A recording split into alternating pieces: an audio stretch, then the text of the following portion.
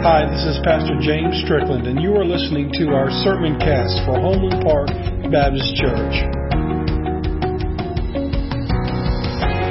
Let's just go ahead and jump into our text this morning. Our text this morning, we are in a series called Church with a question mark. And the reason the question mark is there is because Paul is writing to the church of Ephesians. He's told them up to this point what you should believe as a Christian as far as Jesus died to save not only the Jews but the Gentiles, which means mostly you and I as well because we're not Jewish. And that God's love is for everybody that would accept it.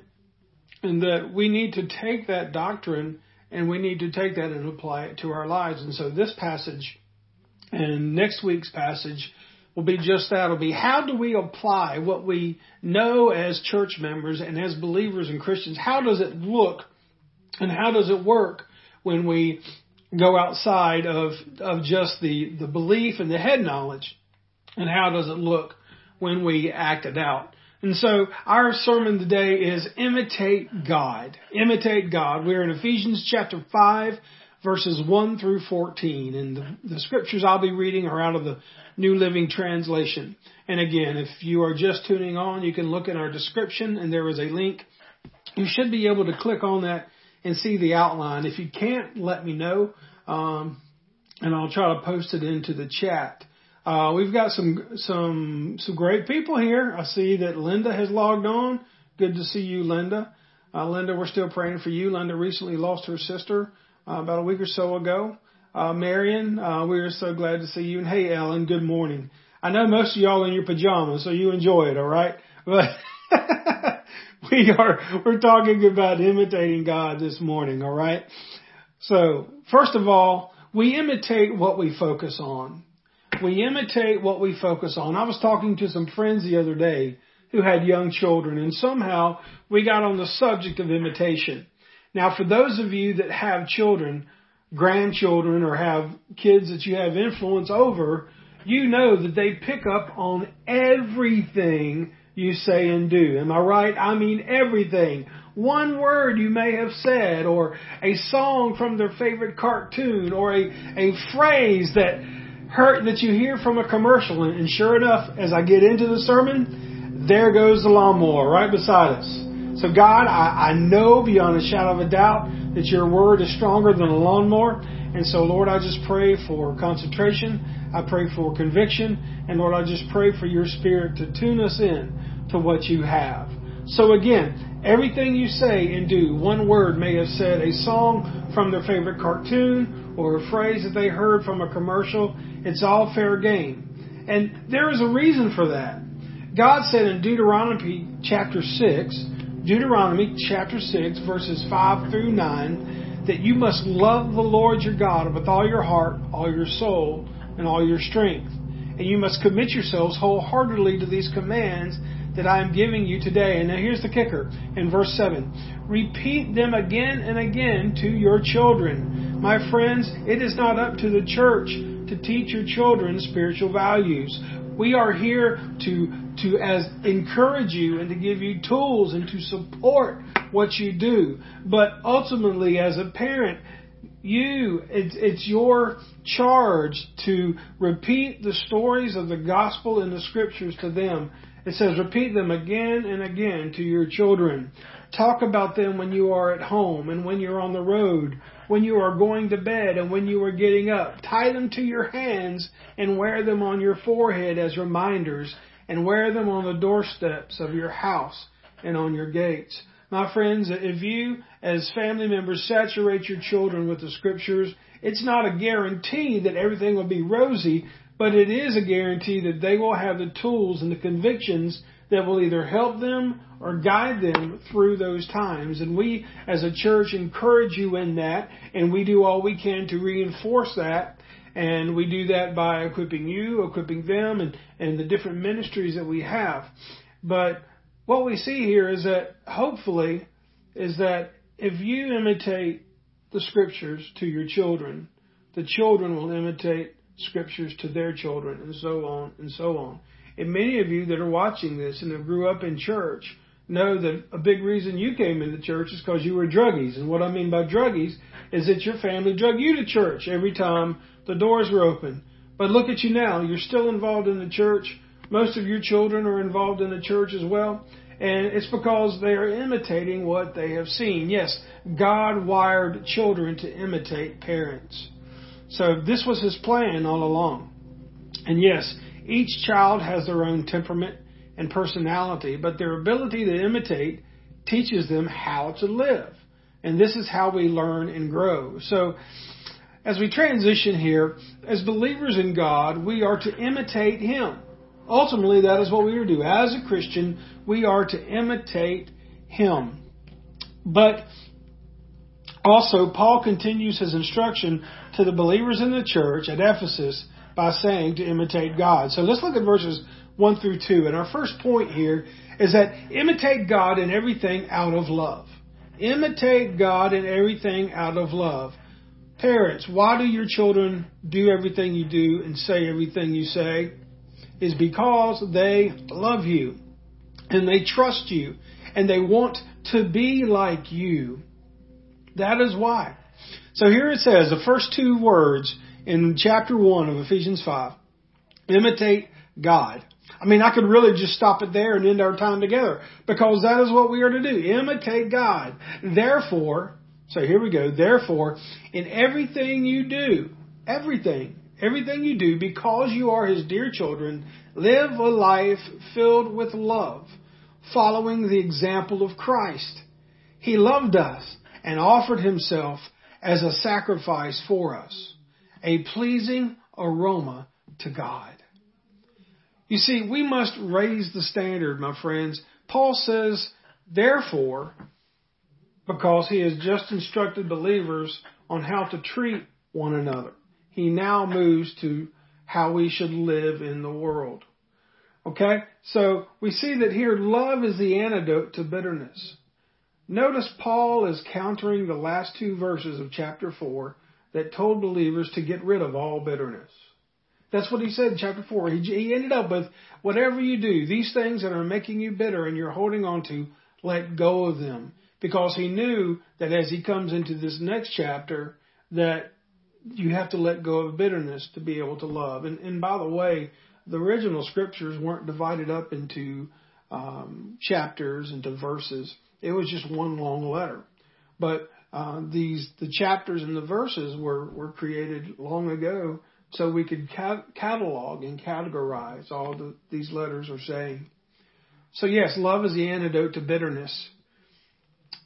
In a world that is fueled with hate and division, the love that believers demonstrate should be different. We see that every day. It seems like everybody is divided. We have seen division over politics. I mean, that's been around since the beginning of time, but it still is.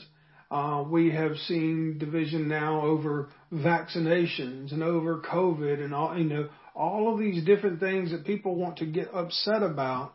But as believers, how can we have our convictions but yet show love at the same time? Because it's not about division. We should be different. Love is not based on tolerance, my friends. Look, when I say we need to love one another, that doesn't mean that we all just need to have a big hug, drink a Coke, and have a smile and let everybody live like they want to live.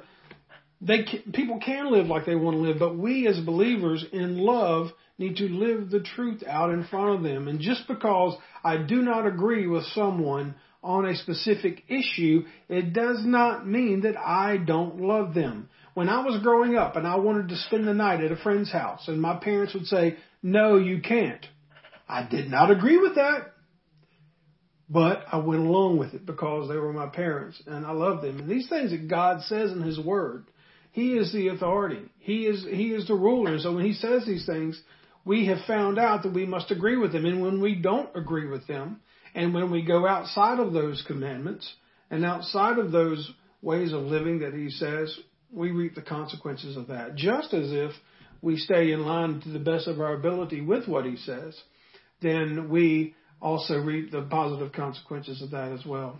So not only that, our love should be sacrificial. Notice it says here that we follow the example of Christ, and He loved us enough to offer Himself as a sacrifice. If I could, let me just lead you to another verse one of my favorites that you can use often. That's called the Romans Road when you're leading someone to Christ. And one of the apex verses of this is Romans 5:8, where it says, "But God," I love that, "but God showed His great love for us by sending Christ to die for us while we were still sinners." You see, affection-based love is based on serving one's own interest. When their love for somebody else is just based on affection alone, it means they're trying to fill their need to be loved. They want to love somebody. They get into the emotions and the physical benefits of affection, and they call it love. But the truth of the matter is, people often give affection to receive affection. Sometimes people offer love to get love. You see that in a society today where the institution of marriage has been under attack and is still under the attack. They've got all of these different times of like friends with benefits and we can live together. We can do all of these things outside of God's covenant of marriage. And true, you can. But it's like I told somebody a while back, is that when we live outside of the covenant of marriage, when we do, or not even just marriage, anything, when God has given us an umbrella or a set of standards to be able to live under, when we live under that covenant, we are shielded from all of the things that could go wrong. We are shielded from bad decisions because we're living how God wants us to do. But the thing is that when people are ignoring what God's Word says and they say, well, that's old, that's outdated, that's fuddy-duddy, that doesn't apply to today's needs, they're going to realize that when you come out of the covering of the covenant of marriage and whatever else you're under, the truth of the matter is that when rain falls and when life happens, you're not protected by that covenant. You deal with all of the fallout of that. So the thing is that just affection-based love is usually superficial. It's usually physical. A lot of times males will tell females that they love them and give them the emotional connections that they need just so that the females will give the men what they want, the physical connection. But the truth of the matter is that true love is, and Jesus shows us this, true love is sacrificial. Sacrificial-based love is based on serving the needs of others. So love no longer becomes, this is what I need to get out of it. This is why when you talk with some couples, they'll say, well, you know what, I just don't love that person anymore. Well, my question is, how have you served that person? How have you sought to make their life better? And the truth of the matter is that if you can get a couple, one serving each other, and they try to outserve one another, they try to outbless one another, then the rest of that stuff just kind of takes its course.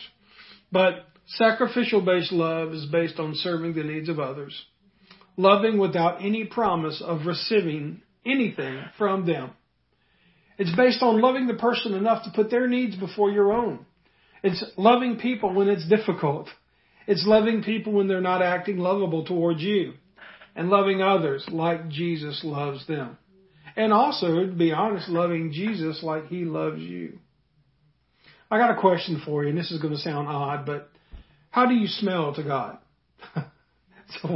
How do you smell to God?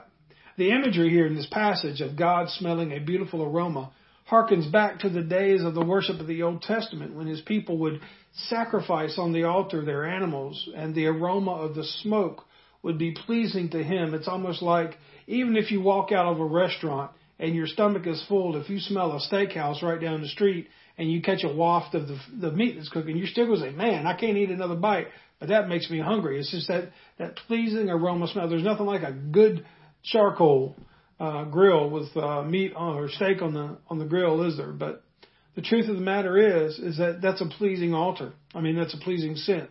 And when God talks about smelling a beautiful aroma back in the days of worship, the priest would burn the incense of costly herbs and spices to please God, as well as those animal offerings. However, when God's people would rebel and still continue to go through the religious actions, in other words, they would live like hell Monday through Saturday and live like heaven on Sunday. You know, that fake, hypocritical thing. God saw right through that. And my friend, if that's you, He sees through it too.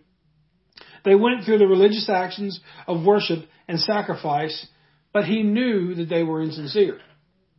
Their words did not match what they were willing to do outside of the temple. Matter of fact, Isaiah 65 verse 5 gives us a glimpse into what God thought about that. Again, in Isaiah 65 verse 5, it says, "Yet they say to each other, 'Don't come too close or you will defile me. I am holier than you. These people are a stench in my nostrils, an acrid smell that never goes away.'" So you see, here's what Paul is saying here. If we truly love God, His Son Jesus, and others, we will sacrificially love as Christ did. The needs of your spouse and your family will become before your own. Your prayers will lead you to sacrificial love for others. And even though you don't know those people, you will still want to show Christ's love to them. And those things that keep you from being all that God has called you to be will be let go of. I mean, just think about it. Let me ask you something, dear friend. If there is one thing that you would say, you know, I would really give my life fully to the Lord if it wasn't for this one thing. My question to you, my friend, is that one thing worth your eternity? Is that one thing worth eternal separation from God and those you love and spending eternity in hell and eternal punishment? You see, just as Christians will receive bodies that are made to endure heaven forever, those that are sent to hell will be given bodies that are built to endure torture for eternity. And I don't want that to be you. I don't want that to be anyone I love. I don't wish that on anybody, even my worst enemy. So the truth is we need to imitate God, and we need to imitate God in the way that we love others and we serve them. The second thing that we see in verses 3 through 7 is that imitating God means being obedient. Being obedient. You see, imitating God does not mean doing the things He has told you not to do. Ephesians chapter 5 verses 3 through 4 says, "Let there be no sexual immorality, impurity, or greed among you. Such sins have no place among God's people. Obscene stories, foolish talk, and coarse jokes, these are not for you. Instead, let there be thankfulness to God." So what we see here is that, folks, you and I need to keep your carnal nature cravings in check. No matter what your age is, no matter how mature or immature you are, there is always going to be that inward craving to satisfy your animalistic physical desires. Some of you say, "Well, preacher, I'm old enough, those things have gone away." No, they haven't. You may not struggle with physical things, but there may be other things that you struggle with. I know you struggle because I struggle. We all struggle because we are all sinners and fall short of God's glory. But for believers, here's the thing.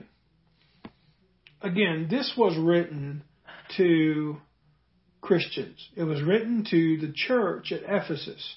This was not written to lost people. So what we see here is that he's telling people in the church to stay away from these awful things of sexual immorality, impurity, and greed. That was in the church. And folks, there are plenty of churches that still have that in it because it's filled with people, and people are sinners, and we all are sinners. But here's the thing. Now that we know that he's talking to sinners, here's the rub. Why is the world in the shape it's in? Why do we look at our news, and why do we look at our Facebook feeds, and why do we see all this craziness going on? It's because those that do not know Christ, they do not know any better. They sin because they are a slave to sin. That's what Paul says. They are spiritually blind to the truth of the gospel. They have not received the love of Christ, or if they have rejected it. So they don't know any better. If I see someone mess up and they didn't know any better, we call that ignorance. But if I see somebody that knows better, that does it anyway, we call that stupidity. And so here it is. for non-believers, when they sin, they don't have a choice. They are driven by their sinful nature. However, believer, those of you watching this morning and myself, when we sin, it's because we choose to. We know better. We have been delivered from it, but we choose to run around in the pig slop anyway. Which is worse? Well, I think that is. You know, it's cute when a child wants to jump in a mud puddle and gets as close as possible to it without getting wet. You can see the parents saying, don't jump in that mud puddle. Don't jump in that mud puddle. But it's not cute when the child looks straight at the parent and then jumps right in the puddle. A pure defiance of will.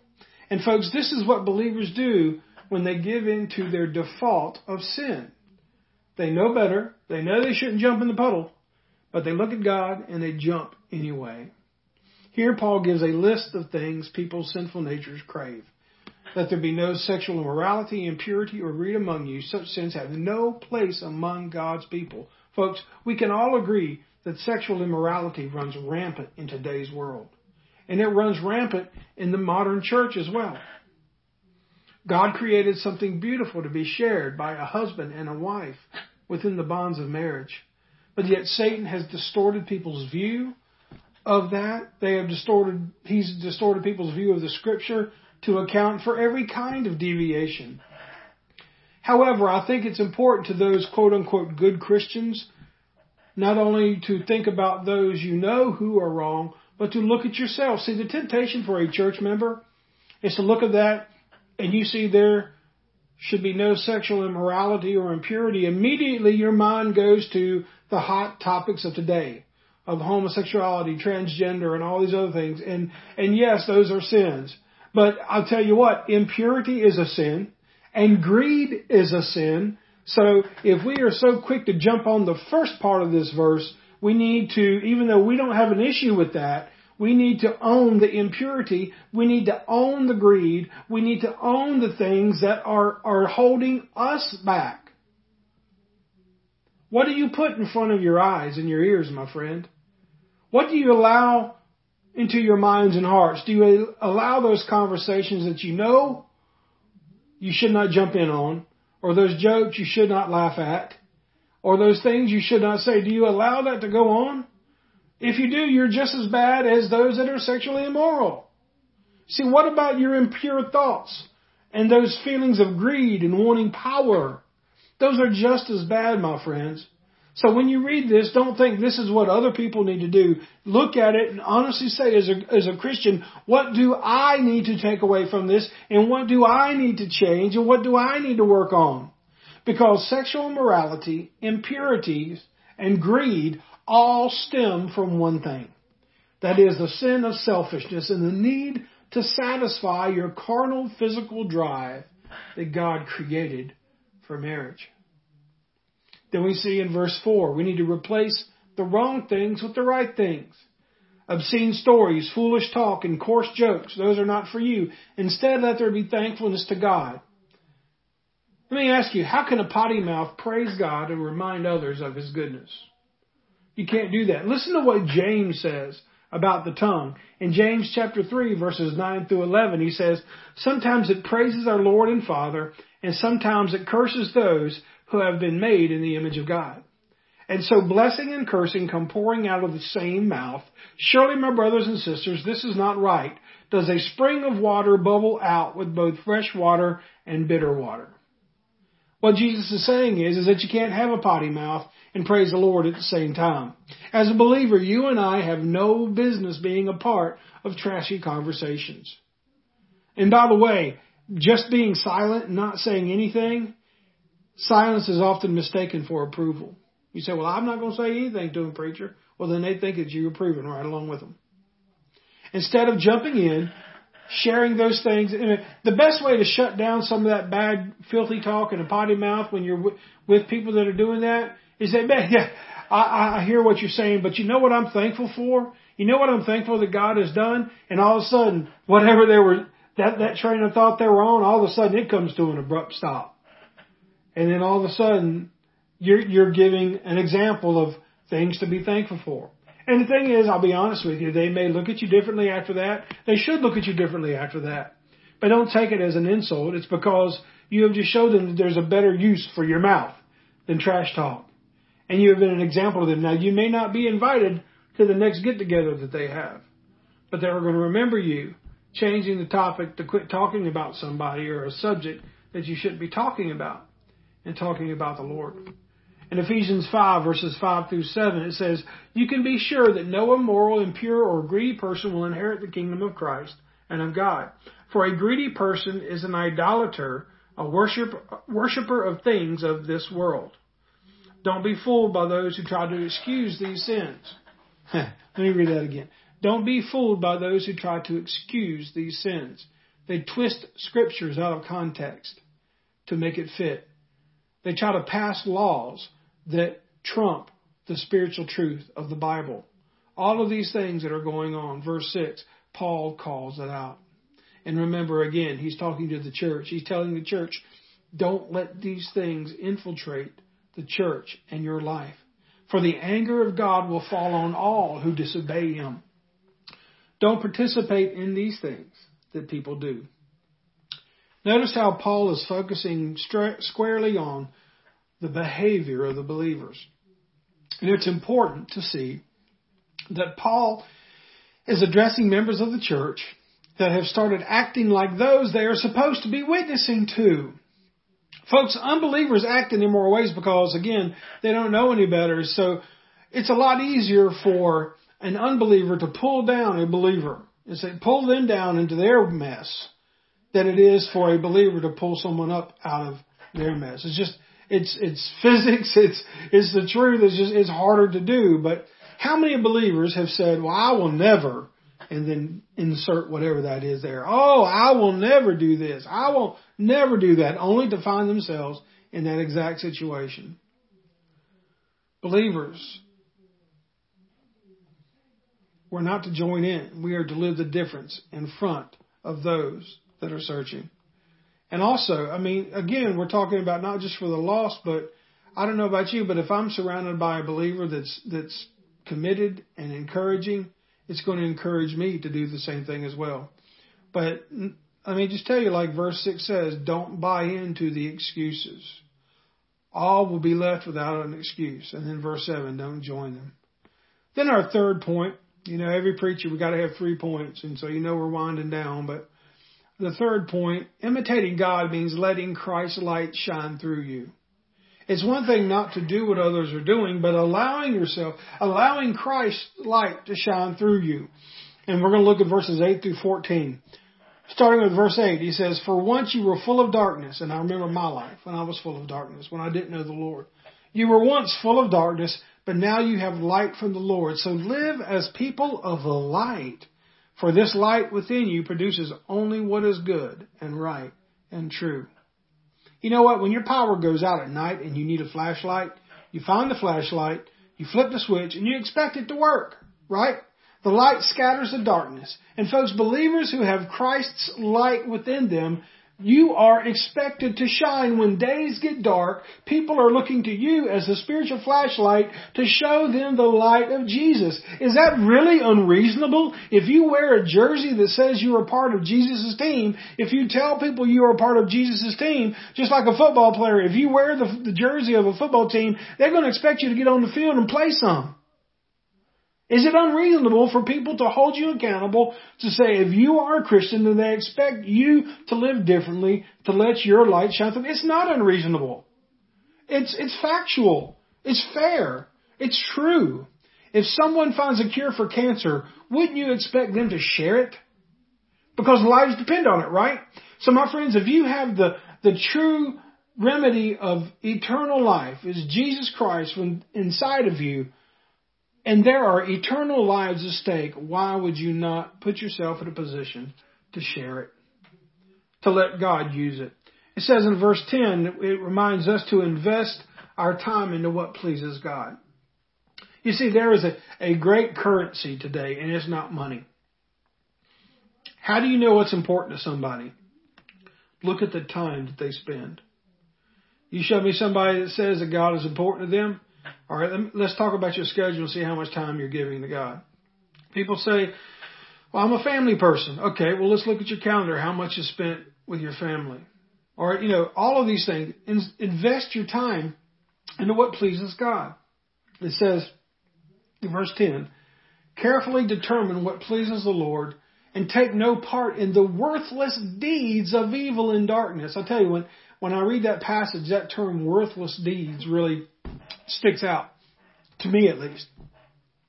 Instead, expose them. Verse 12, it is shameful even to talk about the things that the ungodly people do in secret, but their evil intentions will be exposed when the light shines on them. Why are people in the midst of sin mad at Christians and mad at God, and they want to take the accuracy and the authenticity and the inerrancy of God's word and try to attack it? Is because of this, is when the light shines on them, they don't like it and they are exposed. For the light makes everything visible. That is why it is said, awake, O sleeper, rise from the dead, and Christ will give you light. What we see here in this passage is that committing evil deeds is worthless. There is no need to cut open a tree that already shows signs of being dead and rotting. These things God lays out in His Word are wrong, and we know it. So don't spend the limited time you and I have on this earth doing evil, worthless deeds. You see, all will be made known in the light. It says it right here. Yes, all of our intentions will be revealed in the light. It's kind of like if you walk into a room of a place that's not very clean, and you turn on the light and you see the floor moving and you see roaches scattering because of the light. That's the way it's going to be when the light of Jesus hits this world and there is no coming back. We just recently went through the book of Revelation as a church. You remember that, right? This is the very reason biblical truth and the authority and inerrancy of God's Word has come under such fierce attack.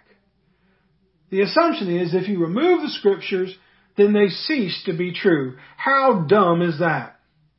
My friends, you can take the Word of God out of schools. You can take the Word of God out of the law, the halls of law. You can take it out of our Constitution. You can take it off of our money. You can do whatever you want to it, my friend, but it does not negate its authority. It does not negate its trustworthiness, and it does not negate the fact that it is true and it will come true, and it will either help you or you will be judged by it.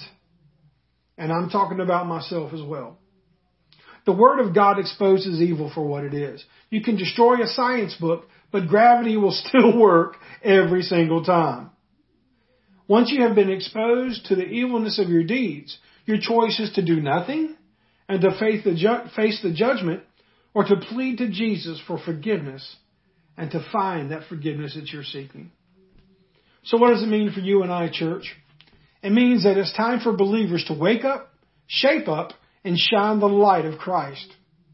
Again, this is what was said in the last verse of verse 14, the last half of verse 14. This is why it is said, awake, O sleeper, rise up from the dead, and Christ will give you light. Jesus lived a different life so that we may model that for others. Again, why did Jesus have to leave His throne, leave His glory, and deny His divinity and all the power there to come to this earth and live as a human being? Now, He was not 50% human and 50% divine. He was 100% human and 100% divine. And the reason He came to this world is to show us and to give us a pattern and for people to be able to see God in a way that they wouldn't be killed by looking at it. You see, this world needs believers who will live the difference in front of them. They need people that will live sacrificially and love them sacrificially and show them that you don't need evil actions to find happiness. It's up to you and I, believers, to show people and to tell people that there is a better way to find hope than the despair that they're living in. A lot of people are in terrible habits and terrible addictions because they don't know how to get out, and it's the only way they find comfort, even if it's just for a moment. But they don't realize the toll that it's taking on them and their body and their soul. Share with them that Jesus loves them and wants to forgive them if they will confess, repent, and believe. And that's what we all should do, my friends. And so as we come to the end of our sermon here, the end of our time together, let me just encourage you, if you are a believer and you're doing all that you know that you can do to live the life for the Lord, then let me just commend you. Thank you for being a soldier of God. I know many people, I've seen the names that are on here, that you're such an encouragement to me. But no matter how good you are at it, even though I've got pastor in my name, there are things I need to work on. There are things that this scripture hits in my life. And I pray that there are things that hit in your life as well. And my friends, if you are someone that is watching this video, either live or watching it later, and you need Jesus Christ, you need that forgiveness, or maybe you're a church member somewhere and you need encouragement to keep living the life that Paul lays out for us to live, then please reach out to me. You can comment here. You can send me a message on Facebook, whatever it may be, but we'll get you the help that you need. But most of all, we'll get you Jesus. Let's pray. God, I thank you so much for our time today. And Lord, if there is one person that's listening to this broadcast, either live or later, that needs to know you, may they reach out. May they say, I want to know Jesus Christ as my Savior and Lord. I'm tired of living in darkness. I'm tired of living by my own rules and messing them up every time. God, I know you're there. Come into my life. Forgive me of my sins and help me to live for you. My friend, if that's you, please reach out. If you don't reach out to me, reach out to your pastor or someone you trust that knows about spiritual things. And dear Heavenly Father, I pray for the many that are church members that, Lord, are just constantly doing the best they can to the best of their ability to make you known. I know that you see them, and I pray that you honor their efforts. I thank you for this church, Lord, and I pray for those that are sick and probably not even feeling like even watching this morning. But Lord, you have showed us time and time again through this pandemic that, Lord, there is no one way to do things. And the Lord, sometimes we just have to be flexible and know in the good times and the bad times you are still in control. So, Lord, as we spend our time online for this week and next week, may we continue to reach out to this world. May we continue to use this platform. And, I just look for the day where we can get back together in church and praise you, Lord. I pray again for these families that are sick, for these that are well. And, Lord, as we continue to reach out as a church, Lord, it's not just in the building. It's in our homes. It's in our lives. It's in every part of our being, Lord. So thank you for this church.